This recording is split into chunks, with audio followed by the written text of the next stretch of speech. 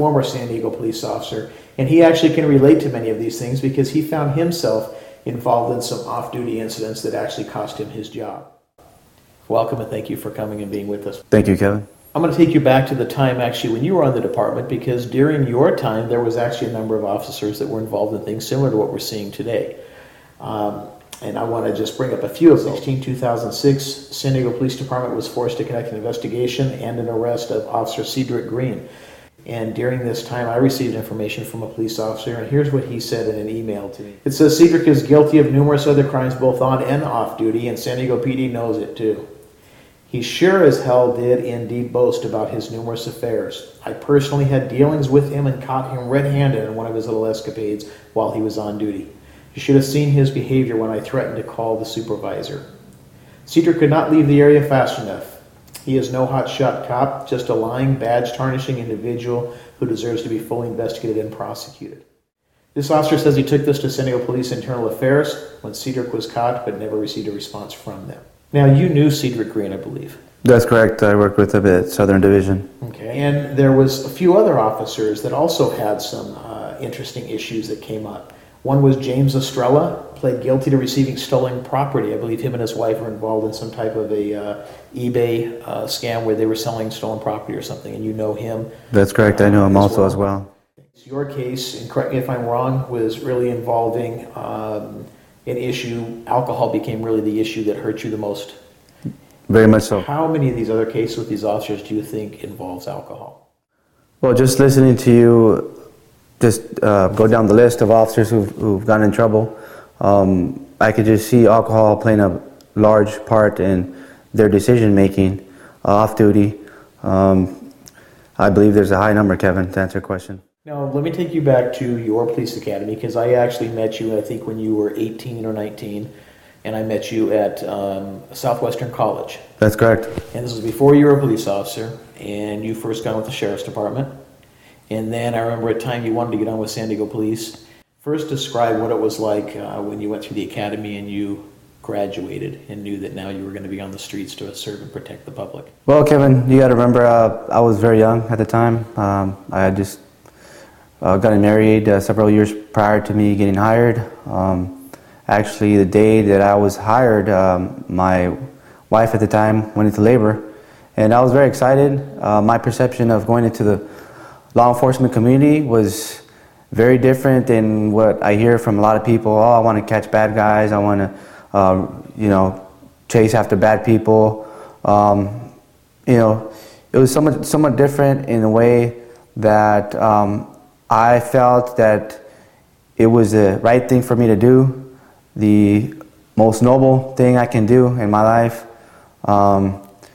Once I got into the academy and I saw if I wanted to call it a self-righteous type attitude. You almost, in a sense, kind of felt like you were above everybody else, in a sense? Well, that was later on in my career. When I first began, I was very open to the culture of the police force. I was very open and moldable. So you were very impressionable. Right, that's correct, Kevin. That's the word I was looking for. I was very impressionable. I want to walk you through a couple things that I've heard from officers and that I experienced when I was a police officer. When you went to the academy and you heard all these things about integrity, ethics, and the role of a police officer and how serious it is, and all the things about your duties and honor and all those things. And I remember when you get with your first training officer, oftentimes officers are told, forget everything you learned in the academy. Were you ever told anything like that? That's correct, Kevin. There's a way that per maybe the post standards, they have to teach you through the books, all the materials, what has to be, all the laws that we need to abide by, procedures. But yeah, I did have some field training officers that were very good. They did tell us a few times, forget everything you learned in the academy. This is real life stuff, and we're going to show you how to be a real trooper, a real cop. Now I'm going to get real personal on your issues, if you don't mind. So if I don't mind at all. Tell me. I recall when you told me that you were graduating from the academy, and I don't remember if you gave me an invitation, but I remember At some point I'd seen a business card, and on that business card you had your cell phone. Do you remember? And I made a comment to you and said, are you sure you want to have your cell phone on your card? I don't know if you remember this. You know, it's funny that you mention it, because maybe at the time I did have a different attitude. And yeah, they do give us business cards with blank lines where we could fill in our numbers and just use it as a contact down the streets to. Well, the reason I bring this up is because one of the things that I've noticed in a lot of these cases is how accessible the officer becomes to total strangers. In other words, an officer is out there and starts giving their card out. Most recently, the officer that was arrested for forcing sex with a prostitute said that he had befriended her. She had contact with him weeks before. And I'm wondering, how many times did you ever give your card to someone and then maybe a female calls you saying, I need your help? To be honest, it was numerous times. I've given out my number a few times, and yeah, the temptation is there. You've got several different types of people, females approaching you. Even an ugly guy, not saying you're ugly, but even an ugly guy is a knight in shining armor when you're out there in a police uniform, when you respond to a call, and you're really the hero for whoever it is that you're going out to help. Yeah, I believe so. As I stated, I did meet acquaintances off duty, on duty, but my personal belief was I always try to keep my personal life separate from work. But yeah, somehow they crossed it. Somehow the line crossed, just like the line between a criminal and an officer. Mm-hmm. It's a fine line. That's what a lot of these officers realize, that it's a fine line between being a cop and a crook. Well, is there also issues that officers are basically out there seeing the worst of the worst? In other words, most of the officers, especially in the areas we're talking about, southeastern, mid-city, southern, these are areas where they're high crime areas, and the officers are certainly not seeing the same thing you would see if you were patrolling La Jolla. Is that a fair statement? Yeah, that's a fair statement. I've worked in high crime areas where we're exposed to a lot of the social ills, society's problems, domestic violence, shootings, stabbings, homicides. Things that most people will never see in their entire lifetime. Right, in their entire lifetime. I got so used to seeing dead bodies, homicide scenes, shootings. I just became desensitized. Yeah, it's just like watching TV where you see violence every day. I lived it. I saw it every day going to work. That was my career. And yeah, it surely changed me, the way I looked at life, the way I saw society, and to the point where I went home and I was, looking around corners, just maybe in a state where I had to be full alert. It changed it. It changed me completely, 180 degrees from where I was, where I stood. It changed my way of thinking, my behavior, and the way I felt and the way I thought. I don't know if you remember where a lot of times I would try to talk people out of becoming police officers, and that this job really makes you susceptible because of the things that you will encounter. When you look at it, you have the ills of society, you're going to the calls, but then you also have the peer pressures right around you. So I want to bring you back to when you're in your field training, you're really trying to please your training officer, because in a sense, the reality is your training officer can make or break you while you're on probation. Is that a fair statement? Yes, it is a fair statement, Kevin. The field training officers, like I said, I've had good ones that I believe they patrolled, by the book. They've had, they've had their style of patrolling, and there was others where I would question the way they did things. And as a young officer, you would have to do pretty much exactly as you were trained, or you would be looked at as, oh, you're not making the cut.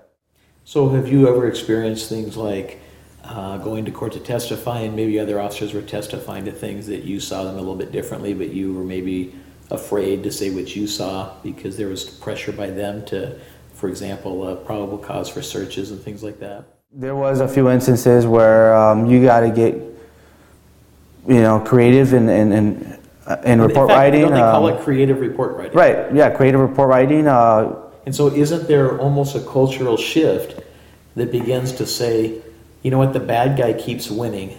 We have to do something to get an upper edge, and part of that may be creative report writing. Right, it's that's all part of it. Those are the tools that an officer uses. Of course, the crook is not going to make an elaborate statement. He's not trained in building a full statement of what really happened in the incident.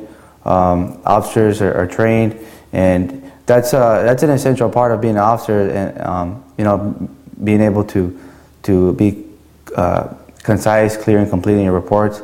But there was instances where some officers, they maybe exaggerated. Let's say they came up to somebody and just grabbed them, threw them down. In the report writing, they may call it a distracted blow because he did not comply to verbal commands.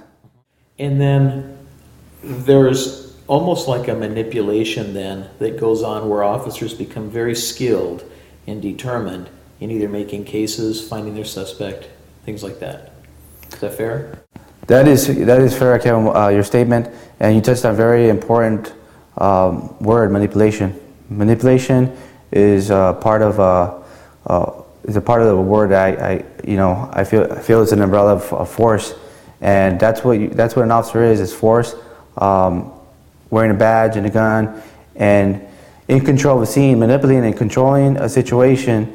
And yeah, I got to a certain point where I looked at other officers, see how they dealt with situations, and you named a few in the incidents that you had discussed. These officers that have been in trouble were some of your mentors. Exactly. I looked up to several officers that were in the ones you stated. In fact, some of those were field training officers too, weren't they? Exactly, and they were acting sergeants. They taught me the ropes. That's where I really want to go to is how critical is it? Because it really seems to me that where San Diego Police Department may be failing is the proper mentoring of officers. And I'm wondering if they don't understand how serious it is to build resiliency with officers and to teach ethically based decision making. And I'll give you an example. Correct me if I'm wrong. Officers are told that it is okay for you to lie to people during interviews in order to solicit information.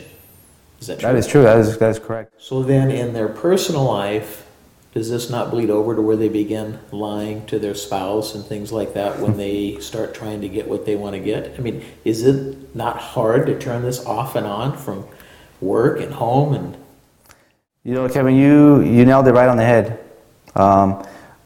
Before I went into the law enforcement community, before I decided to become a cop, I was a very honest person, Kevin. I met you. You mentioned it, we met each other at Southwestern College back at the time when I was very very strong in my personal beliefs, and honesty and integrity was very high in my priority list.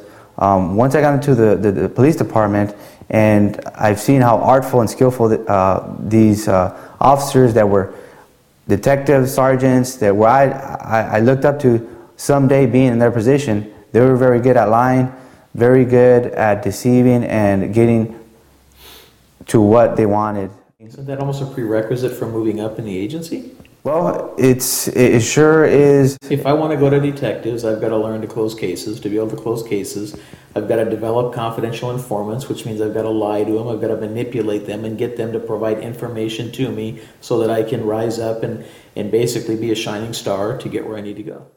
That's correct. And I want to just go back a little bit to where you had said when you go home and you bring that lying, deceptive culture that you learn. You go to work and you learn you become a good liar. And I was never a good liar, but I learned through wearing the badge, through working several cases and interviewing people. I learned how to lie, and I would go home and my wife at the time, she would ask me how did it go. Oh, it went good. It was just boring.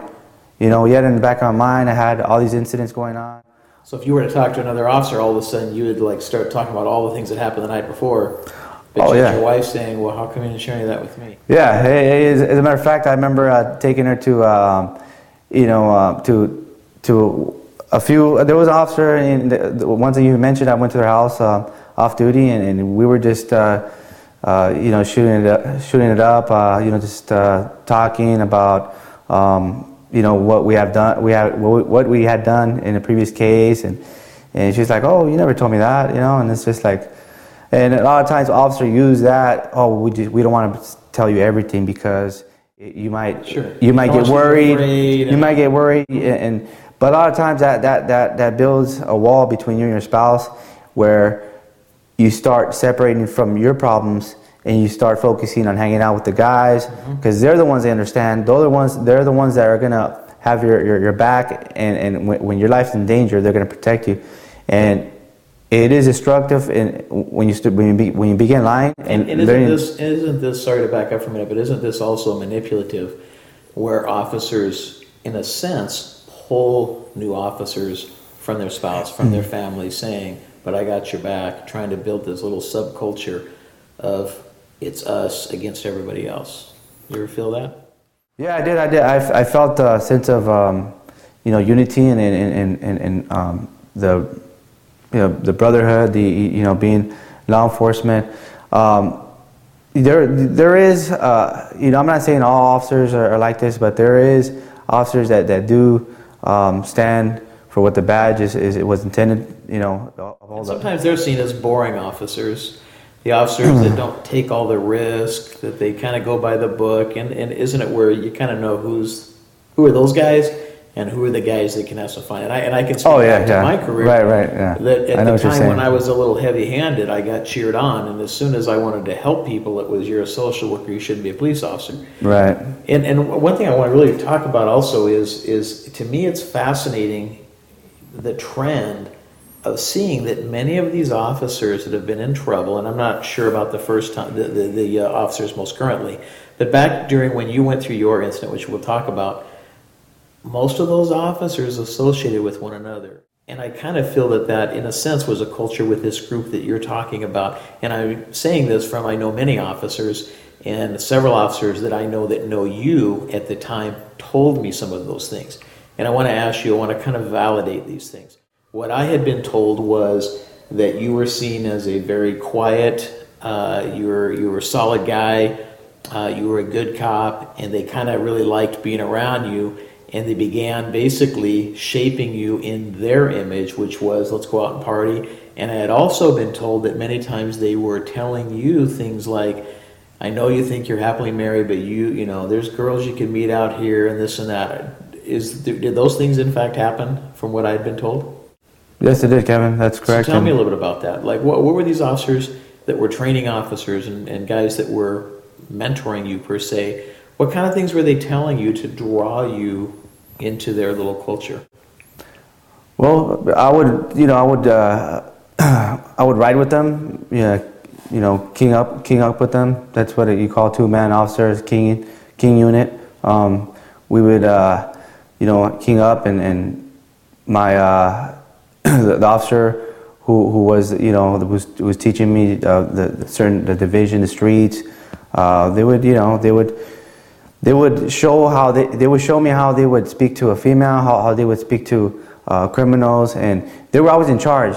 They were always in charge, so they were showing you the ropes. Yeah. And in a sense, they were indoctrinating you into their belief system or the methodology that they used, which included flirting with girls and even engaging in meeting girls that they met on duty and off duty. Parties and bars and things, is that correct? Yeah, that's correct. That's correct, Kevin. So tell me, I want to go back to the first time that they said to you, and I'm trying to think because I talked to one of your sergeants, I believe, at the time. Yeah. And he had said that he was concerned because some of the training officers that he knew were bad apples, he could see that they had a grip on you. Right. And you really looked up to them.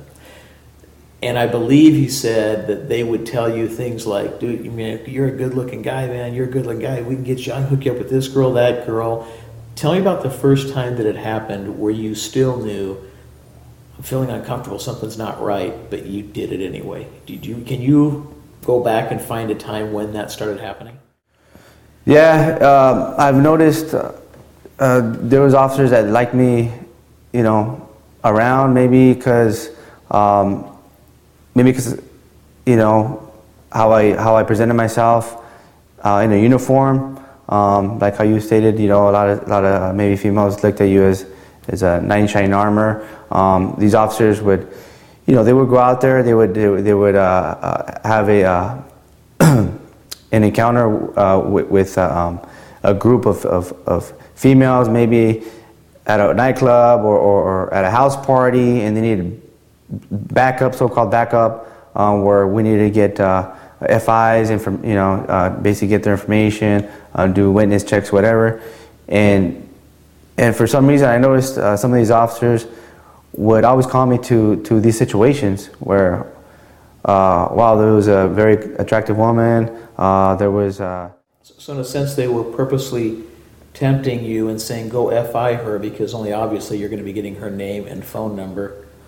Yeah, but see, I always felt like uncomfortable. I mean, you know, it's not like I went over there to try to hook up with them or anything. I mean, you know, I did my job and everything at the same time. Let's go back to that. Why would they have drawn you? Why would they call you to come over there and want you to FI some of the good-looking girls?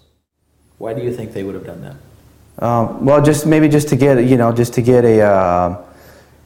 just to see how far the female would respond, how the female would react as far as. Like, were they telling you, hey, like, get her info, let's hook up with them later? Or what were they saying to you? No, nothing like that. It was just, you know, hey, what did you say? She was hot, huh? Like, you know. Okay, so you think they were just testing the waters with you? Yeah, they were just testing, you know, the waters with you. Why was this sergeant so concerned about your being influenced by these other guys? That's what he told me. He told me very clearly he was very concerned about your being really sucked in and these guys having a pretty strong level of control. I think I know who you're talking about, what sergeant you're talking about, because I had a sergeant who, when I first got in the force, he saw something in me. He saw that I had potential, and he knew I was a stand-up guy. I mean, you know, I had a high level of integrity and ethics, and he told me there's 3 things that'll get you in trouble. There's women, money, and having a heavy hand, pretty much. You know, excessive force, and I succumbed to a few of those, you know, like maybe. But he gave you advice. Yeah. He was clearly a good man. I had very few interactions with him, but the few conversations I had with him, Yeah. I could tell he was a good guy, good officer, had a conscience, and he wanted what was best for you. It almost seemed like Cedric and the others wanted you, but wanted to have fun at your expense. They saw you for what they could manipulate in you, while this sergeant saw in you what he wanted to develop as a good police officer. Why did you not stick by the sergeant? What caused you to be drawn towards the other officers rather than the sergeant who's telling you the right things? Well, you got to think, you know, the group, it's a majority rule type of thing. I mean, I have a group. So peer pressure. Yeah, it's a squad. I have a squad.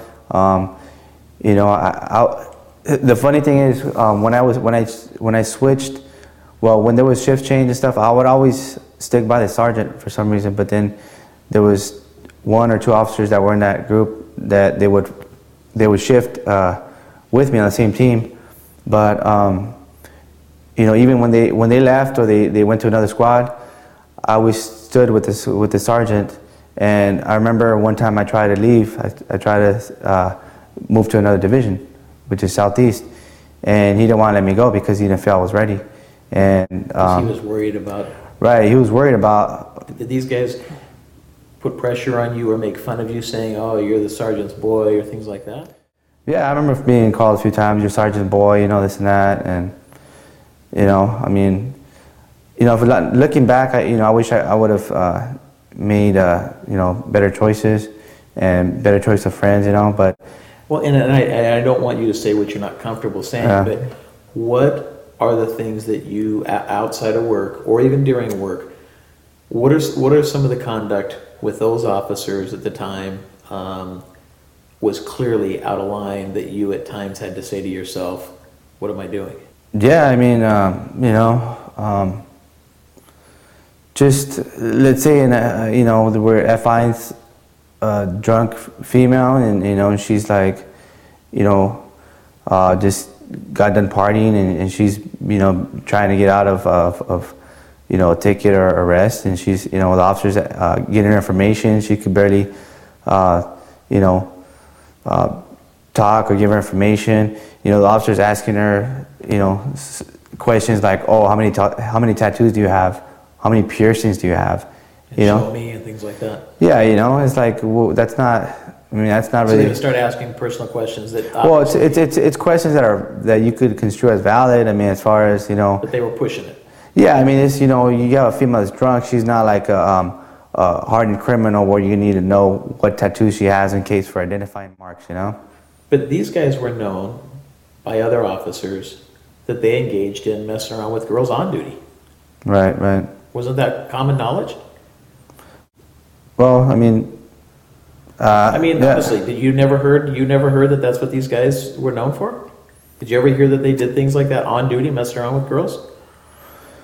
Well, I've heard a thing or two, but it's just something that we didn't go on. We didn't go around saying, "Oh, this is what they do," or. No, but you knew the other officers were all talking, and that's the reputation these guys had. No.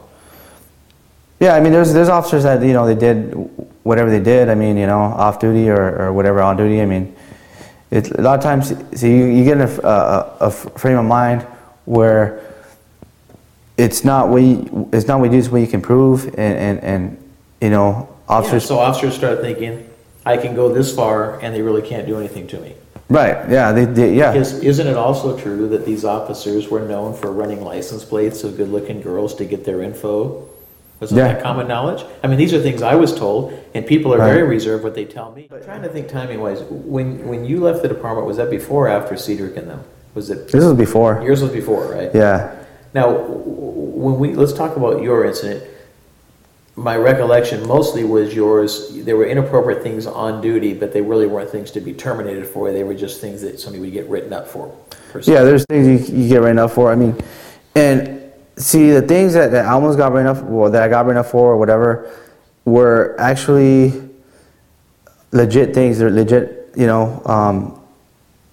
circumstances where I got the information from whatever, a female, whatever, and they would call for me and then, hey, come over, can you, walk me through this? I have a question, They would call you and it was saying, I need information on this report or how to do something, but really it was to try to get to know you more.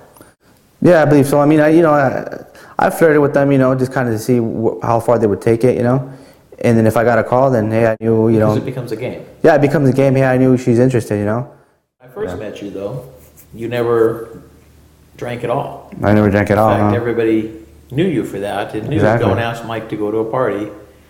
He's not going to do it. And the three areas that most police officers know are vulnerabilities is divorce, right? Alcoholism, and suicide. I've faced all three of those. And in the academy, don't they even say that? That's again, correct. I guess from the field training officer's perspective, let's forget about the academy. So maybe those three things are forgotten. Right, those things. Yeah, if I mean, just to look at those key points. Alcoholism. What is alcoholism? I mean, alcoholism to a cop is being an inebriate, homeless guy on a curb. Talking to himself. That's alcoholism. Alcoholism is not, getting drunk and just, partying. You have a job and you have a car. Yeah, brand new car, getting loud and just, acting different. In fact, isn't there, at least I face tremendous pressure to drink. In fact, if you don't drink when you go out with everyone's hassling you. What's wrong with you? Come on. Oh yeah, if you don't drink, it's like, I mean, a cop that doesn't drink, it's like, what's wrong with you? Why are you hanging out? Yeah. I mean, it's like, I remember even working an assignment undercover of ICE and being assigned with San Diego PD, and even on duty, we were told you need a drink to fit in. Yeah. Which surprised me. And that was a detail where we were armed and consuming alcohol. So now I want to take you to your, and we're going to do this in series because there's so much to talk about. So hopefully Mike will join us again, and we'll maybe do like a series of really getting down into all of these issues because it is really interesting to look at these. But I want to take you to your specific issue. There was times again you had some minor discipline where you were put on the desk duty or whatever. But then there was a time you got intoxicated and it cost you your job. Right. Walk us through that. And this was in what year was that? 2005. 2005. So walk us through that. Well, I had marital problems, and You got married when you were 18, 19? no, I got married when I was 21. Oh, 21. Yeah. You got married when you were 21, and Right. you had a little girl. Right. So you're 21 years old, married with a child. Right. You worked for the sheriff's department for how long? For about a year. And you'd been on San Diego PD for how many years? For about 3 years. It's okay. So now go ahead. Yeah, I was on for about 3 years, and during that time, I reached a point where I felt, invincible. I felt like, yeah, I'm a cop. I got things going. Why do I need my wife for if she's always complaining? She doesn't make me happy. There's girls that are trying to get with me. Let me back up for a minute because you brought up an interesting point. Invincible, and now you had a college degree, right? Right. Right. So you earned that after you got on. No, I always worked and went to school and. So did you have your bachelor's before you joined San Diego PD? Yes, I did. Okay, but most guys have a high school diploma and maybe a little bit of college. Right. How much were you taking home before taxes as a young police officer? What do you remember? A little bit of overtime. What are you taking? You remember what you were taking about a year? Yeah, I was making about 70 a year. So 60 to 70. $60,000 to $70,000. Right. For guys, many of which have a high school diploma. Not bad. Yeah, that's not bad. It's pretty dang good living. In Yeah. fact, enough to have a really nice house, really nice car, looking good. Yeah, especially if you have a two-income family. Right, and now invincible. And then where does that set you? Well, going back to your question, to my incident, I became very egocentric. I felt I had everything going on for me, and yet my life was in danger, and I didn't know it. I didn't know it at all. All these officers would tell me, hey, you're doing great, blah blah, and but my personal life was going downhill, and I changed. Like I said, Kevin, I went from being this young, impressionable guy who looked at standing for what the badge meant, for being what is true, what is honest, and protecting people, or being a cop meant being like you're this manipulator. That's what changed me. Is I became a passive, quiet guy who, once I became a cop and learned the ropes, I became a manipulator, a liar, a cheater, and I started drinking heavily. Now, during this time, I remember there was a time we stopped talking. Right. I tried to reach out to you. Yeah. And I think there was a time we talked. I remember a time at a park we met when you and your wife were going to split up, and you guys were trying to work things out, and I think we had a really good talk. Right. But then there was I don't want to be around that. Is that because it's too difficult to hear someone telling you you're messing up? Yeah, you don't want to believe it. You don't want to believe, what can happen to you, Oh, ain't nothing going to happen to me, I'm doing everything by the book, I know how far to go, nothing's going to happen. So when I were just telling you things, like you're heading down the wrong path, things like that, are you just dismissive of it? Or are you thinking, Kevin's just old-fashioned, he doesn't understand, or I'm going through a phase, or what are you thinking when I was telling you some of these things? No, I would listen, but I wouldn't take it I didn't. You think Kevin doesn't understand that you can handle it? In a way, yeah. Kevin thinks I can't handle it, but I couldn't handle it. I didn't want to listen because I felt, yeah, I got this. I'm taking care of this. I'm doing good at work. I'm doing what I'm supposed to, but yet you're seeing my moral character, my fiber. My moral fiber, and you see that's the root. You were looking at the root problem, the root cause of what I was going through, but I didn't see it because I was so mixed up in seeing what is here, what is in front of me. Look at how I'm being looked at by my fellow officers. look how. Because the crazier you got, the more they thought this Yeah, guy's a badass. This guy's bad, man. Mike's a badass. This is great. Yeah, you know, the bolder I got, the more you know, creative I got, and you know, I stirred up stuff, you know, and people looked at me like, wow, you know, this guy he's you know, he's doing a good job, and you know, but at the same time, it's like, you know, I had a lot of personal problems, you know, at home, and you know, like, you know, going back to the incident where you know, I was drinking heavily, and I never thought in my mind that I would get in trouble. Every time I would get in trouble was because I was under the influence of alcohol. When I got in trouble with my ex-wife, you know, I found myself in jail. And I want to just very intoxicated. I don't want to go into it real detail. That could be at a later time. But so basically, you're intoxicated. You're having a tough time. You guys are splitting up. Basically, you go, and correct me if I'm wrong on any of this, you go to her house and you basically kind of get into it with her, and then you force yourself on her. And you're drunk, and you... Yeah, well, you know, we lived together, right. You know. It was, to me, it's not her house, it's our house. Right. You know, we had bought a house together. We lived there for about, you know, several months. It's a new house that we got into. You crossed the line. Yeah, I crossed the line, you know. And you're intoxicated. You're saying, you know, come here, I love you, or whatever, and she's saying, get off me, get away from me. Yeah, you know, I mean, she knew I was a cheater. You know, she knew I was a cheater. I would come home, and then I would, you know, I'd be a husband to her.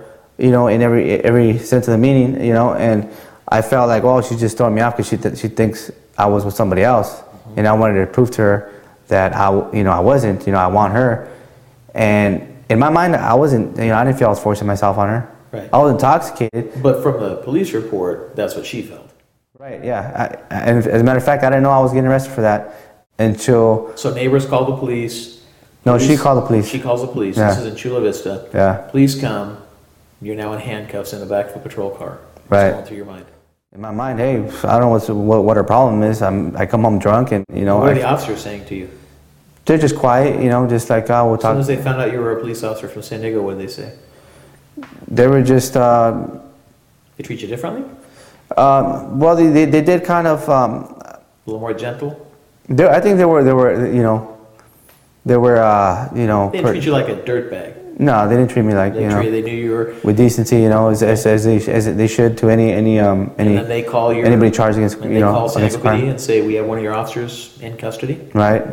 And then the next thing you know, you go into the court system. You're down in jail for the first time, handcuffs. Right. You're thinking what? I'm thinking, well, this is, you know, I didn't realize what the charges I'm facing. You know, in my mind, I didn't know what I was. You're still kind of in denial. Yeah, I didn't, you know, but then once they told me my charges, I was thinking, wait a minute, wow, I did force myself on it. I was thinking like, wow, you know. So you start reflecting on it. Yeah, and I'm thinking, oh my God, what did I do? Right, and I'm thinking, you know, then a little bit. You're sobering up too. Yeah, I'm still like, you know, I remember, you know, in my level of intoxication, but you know, I felt that I have the intent of, hey, I'm going to do this to her, you know. And was there ever a time you started thinking, wow, I just did what I've arrested other people for doing? Yeah, of course. I you know, I felt very ashamed, and I felt, wow, you know, I actually, man, you know, I really screwed up, and. So now you did how much time for that? I did about a year. And then you get your life. You guys divorce, you and your right. ex-wife now, and you basically try to rebuild yourself. How hard has that been? When people see you and they go, "Oh, Officer Wilson," and you're like, "Oh no, I'm not a police officer anymore." It's in the news and things. How right. hard was it to rebuild yourself? Well, it was hard for me going in, you know, doing my time, because you know, people looked at me like, you know, people believe a lot what they read in the paper. Mm-hmm. You know, I mean, the paper came out that I was staying at a relative's house, and you know, people called my cousin, "Hey, what did Mike do to you?"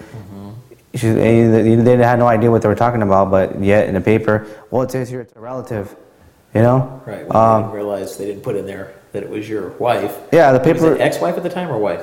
Well, she was my... Were you guys just separated, or...? We were separated, but we were still living together. Okay, no, we were living together. We were divorced, but we were still living together, reconciled. Okay, and then time goes by, and And just on a personal note, I know your dad, who you've really never had in your life, Right. is an alcoholic. Yeah. A really bad alcoholic. Is there ever a time you're saying the Drug one thing addict I said too. I would never be, and now I'm becoming what my dad was? Right. Is there a time you're wrestling with that? Yeah, of course. I mean, it's like, I was this impressionable young guy, and I wanted to do good. And once I was thrown to the fire, that's what it was. I felt like I was thrown to the fire. I had to become them, and I was changed. I was made. I became a worse person than I ever was. By me going and becoming an officer, to me, it's like I became a worse person in my decisions, and I learned how to lie, I learned how to be a manipulator, learned how to cheat. Those are 3 things that I learned from the culture of police. Those 3 things. Yeah. That's now, what I learned. You got done with your custody in what year? 2006 now? Yeah. And then you start working, everything starts going better, right? Right. So most recently, you've still been struggling, different things happen, but you've done pretty good for the most part from 2006 until most recently. And then last weekend, you decide, because you had not really been drinking, and all of a sudden you start drinking with a girlfriend. Yeah. And you find yourself now in a pursuit, but not as a police officer. Right. As a suspect. Right. And you basically have it all in the papers, your name's in there. Right. And they're saying that you were pursued, were failing to yield. Right, right. You almost hit the officer. They fire 2 rounds at you, and then you go to Coronado. And I don't want to delve too much in it because I know it's a pending case. So I probably won't really talk too much about that. Even before this, you seem to kind of have a burden of being transparent so people can try to identify what are some things that can be done, kind of controls, so that officers can somewhat not have to go through these kind of things, because a huge number of officers, even if it doesn't rise to the level of misconduct, Right. certainly go through 3, 4 wives. I mean, I can't count how many phone calls I get a week Right. from officers telling me about dilemmas that they're facing. Officers out there that are thinking that they know how to just get by and not go too far, but they're doing things that they know are wrong. What would you tell them? Look at these officers that have gone through it. Look at what they're facing, what they have faced. Just like me, what I went through, it's not worth it. Just really do some soul searching. Really see what made you want to be a police officer. What the goodness that you wanted to portray, the ethic you wanted to uphold. Go back to that root. For me, in my personal life, it was was God.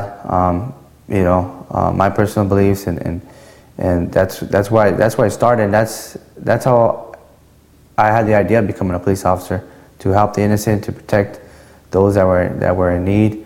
And I would tell those officers who find themselves,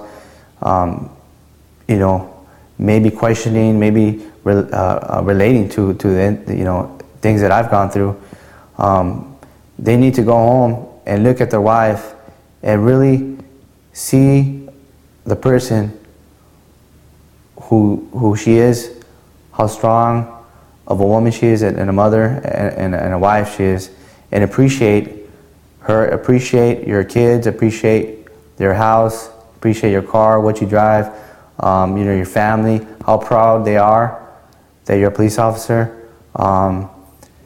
And just think of all that, because they don't see they don't see what you do when you're crossing the line. They don't see that. And think of it, if they were there and they saw what you were doing, would they be happy?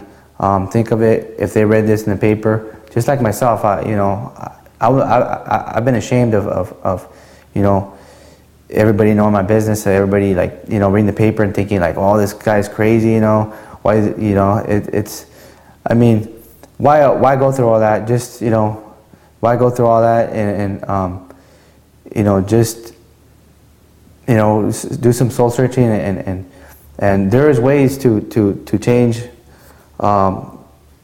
their behavior. These officers, there's ways they can change. Like for me, it's like, I know me and alcohol don't mix. If me and alcohol don't ever meet again, I will have life. And you know, I could conquer life without alcohol. You know, that's just me. I already know it, and if I'm sober, I'm gonna be the greatest person. My ex-wife will tell you that.